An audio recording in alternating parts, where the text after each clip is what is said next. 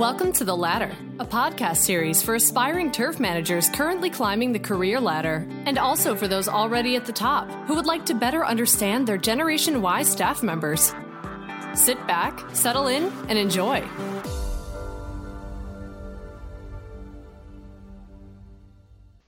Welcome to this episode of The Ladder. I'm your host, John Reitman, and our guest is Conrad Pannkuk of Wynstone Golf Club in North Barrington, Illinois. Conrad, thanks for being with us today.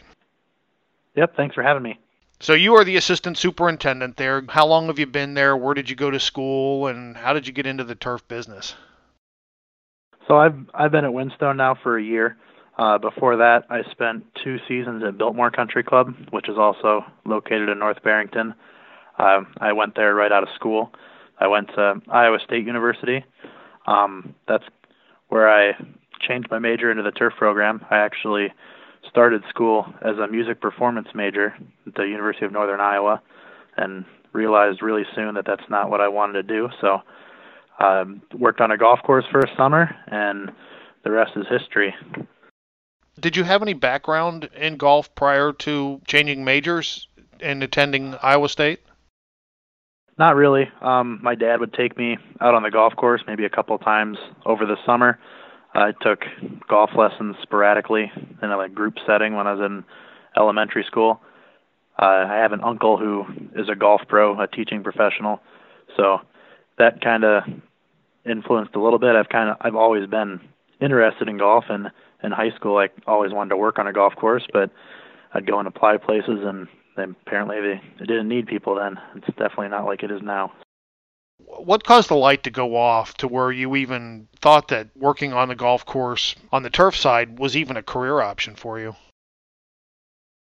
I found out really soon, just being a crew member at a public course, that I loved it. Just the instant gratification of seeing your work right in front of your eyes.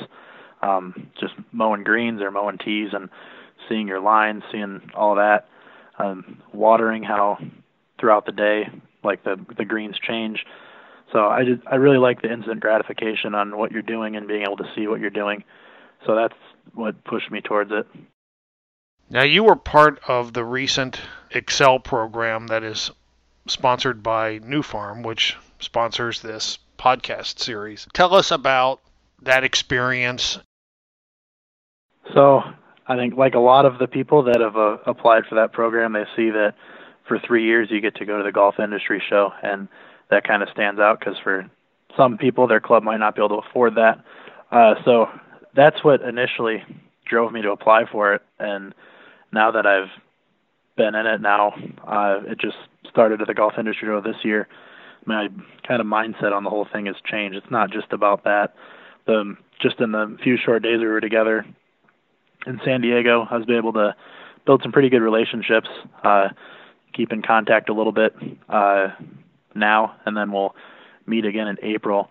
And I think it's just going to be a really cool experience to see how all 11 of us were in the second class, how we kind of progress through our careers. In the first class, there's already 3 people that have become golf course superintendents, so I'm really excited to be able to work with those 11 other people or 10 other people, and just in the next 3 years we're going to start getting interviews for superintendent jobs, and some of us are going to make that jump, and just having those people to lean on to go through that process I think will be really great. As you attend the golf industry show and you make these networking connections, are you also sitting in on some of the seminars that take place there? Yeah, this year it was a lot on just kind of like developing your team. We sat in on the mindfulness and millennials class from Paul McCormick and Chris Trittiball, and that was a really, really good one, seeing how Paul's kind of dealt with things throughout his life and how that can apply to us. And then with Chris, the culture that they've been able to build at Hazeltine gives us something to strive for. And it's not practical everywhere, just because everyone's situation is different, but it gives you a lot of ideas. And then we also sat in a talk with Bill Maynard about like hiring, managing, and developing your team, and that gave us all a lot of good ideas that we can use in our own facilities to hire the right employees, develop those people, and then retain them too, because that's the hardest part, is making sure they come back. We'll be right back after this brief commercial message.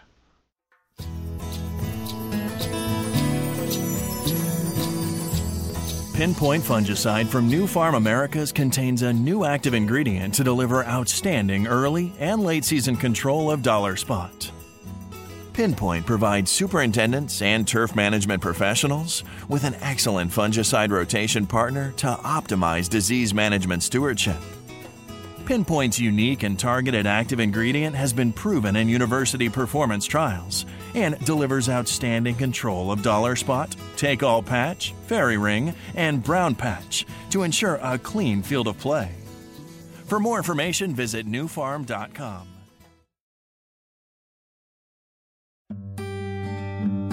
With a commitment to quality and a passion for sourcing the latest innovations from Europe and North America, Steck Equipment has grown to be the go-to supplier for specialized turf equipment. Check out their line of phrase mowers, material handlers, laser graders, vacuum sweepers, blowers, verticutters, and seeders, decompactors, sand fillers, and much more at steckequipment.com. That's STEC equipment.com. We're back on the ladder with our guest, Conrad Pannkuk.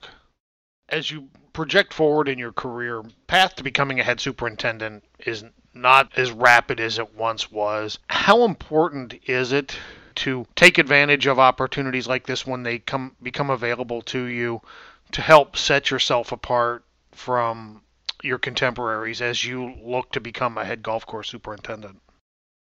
I think it's extremely important. It's things like this and like the Toro experience for assistant superintendents and the Green Start Academy that you can put that on your resume and say that you were one of 50 or one of 30 or one of 11 that were picked out of over 100 to 200 applicants. And that's just going to show someone looking at your resume that you're trying to make yourself, you're set apart from other people, and that might, all you need is a phone call and just get in front of the hiring committee, and that's the biggest thing. I think those things can help you just get your name out there. And I think it's also important to get involved with GCSAA in your local chapter, maybe being the Class C representative on the board, or seeing if they'd make a spot for a assistant superintendent on the board. Write articles for your local magazine or write articles for GCM. I think that's us all really important. It just shows that you're willing to go above and beyond and put your name out there. What are some of the things you've picked up so far that you think are helping set you apart?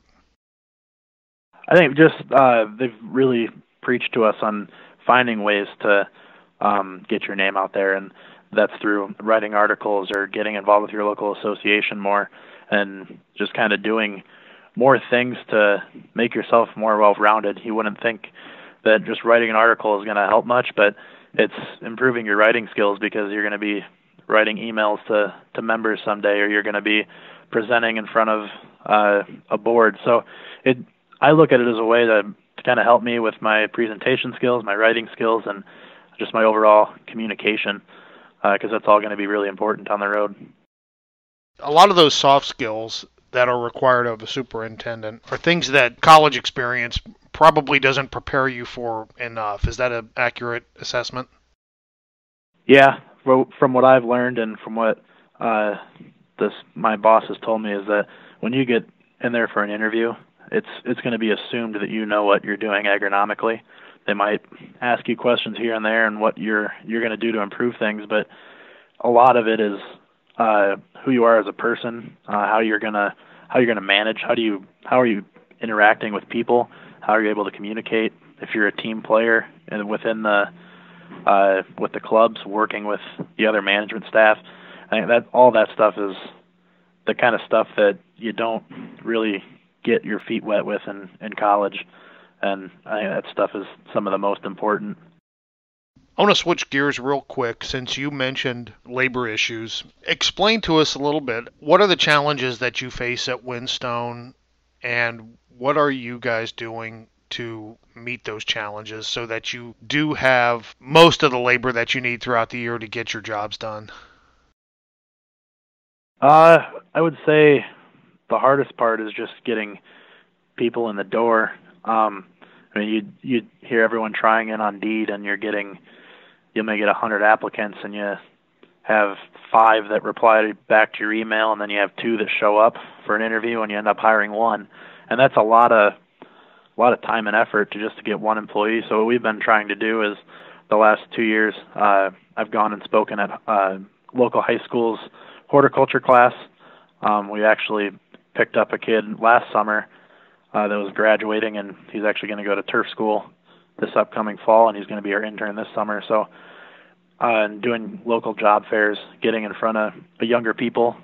A lot of our staff is younger high school, college-age students, and we kind of rely on them to get through June, July, August, and then in the off season, we normally will triplex more. We'll triplex tees and walk mow the smaller ones. We'll triplex approaches. We'll triplex greens once a week, and a lot of that too is with the equipment we have now with all the technology. The triplex is just as good as a walk mower. So we kind of rely on that to get through the shoulder seasons, and then ramp up with short-term help in the summer. And this year we instilled a sign-on bonus, so everyone that's returning from last year, they get what the Christmas bonus would have been for the full-time staff. So these kids are going to walk in and get a extra few $100s right at the beginning of the summer. So we've been able to retain quite a few people that way. Look out 5-10 years, if the current challenges facing the golf industry in terms of labor continue at the current rate, what's that going to do to golf course management? I think there's going to be a big shift toward the autonomous mowers. I know there's technology out there now for it. I know it's not all there yet, and the ag side has stuff, but again, it takes longer for stuff to get to us. I think in the next 5 to 10 years, you could see a maintenance crew that's normally 25 people in the summer down to 10 or 12, and they're shuffling greens mowers around and cutting cups at the same time, and you're just going to be relying on robots, and I think that's where the future of it is, and I think it's important that we're able to find equipment technicians that are able to work on that stuff too, because I think that's where it's heading. Conrad, thanks for joining us today. Appreciate your time. Yep, thanks for having me. You have been listening to The Ladder on TurfNet Radio.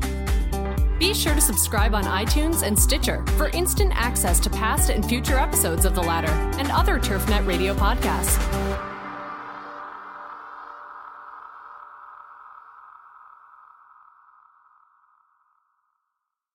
Lucky Land Casino, asking people, what's the weirdest place you've gotten lucky? Lucky? In line at the deli, I guess? Aha, in my dentist's office.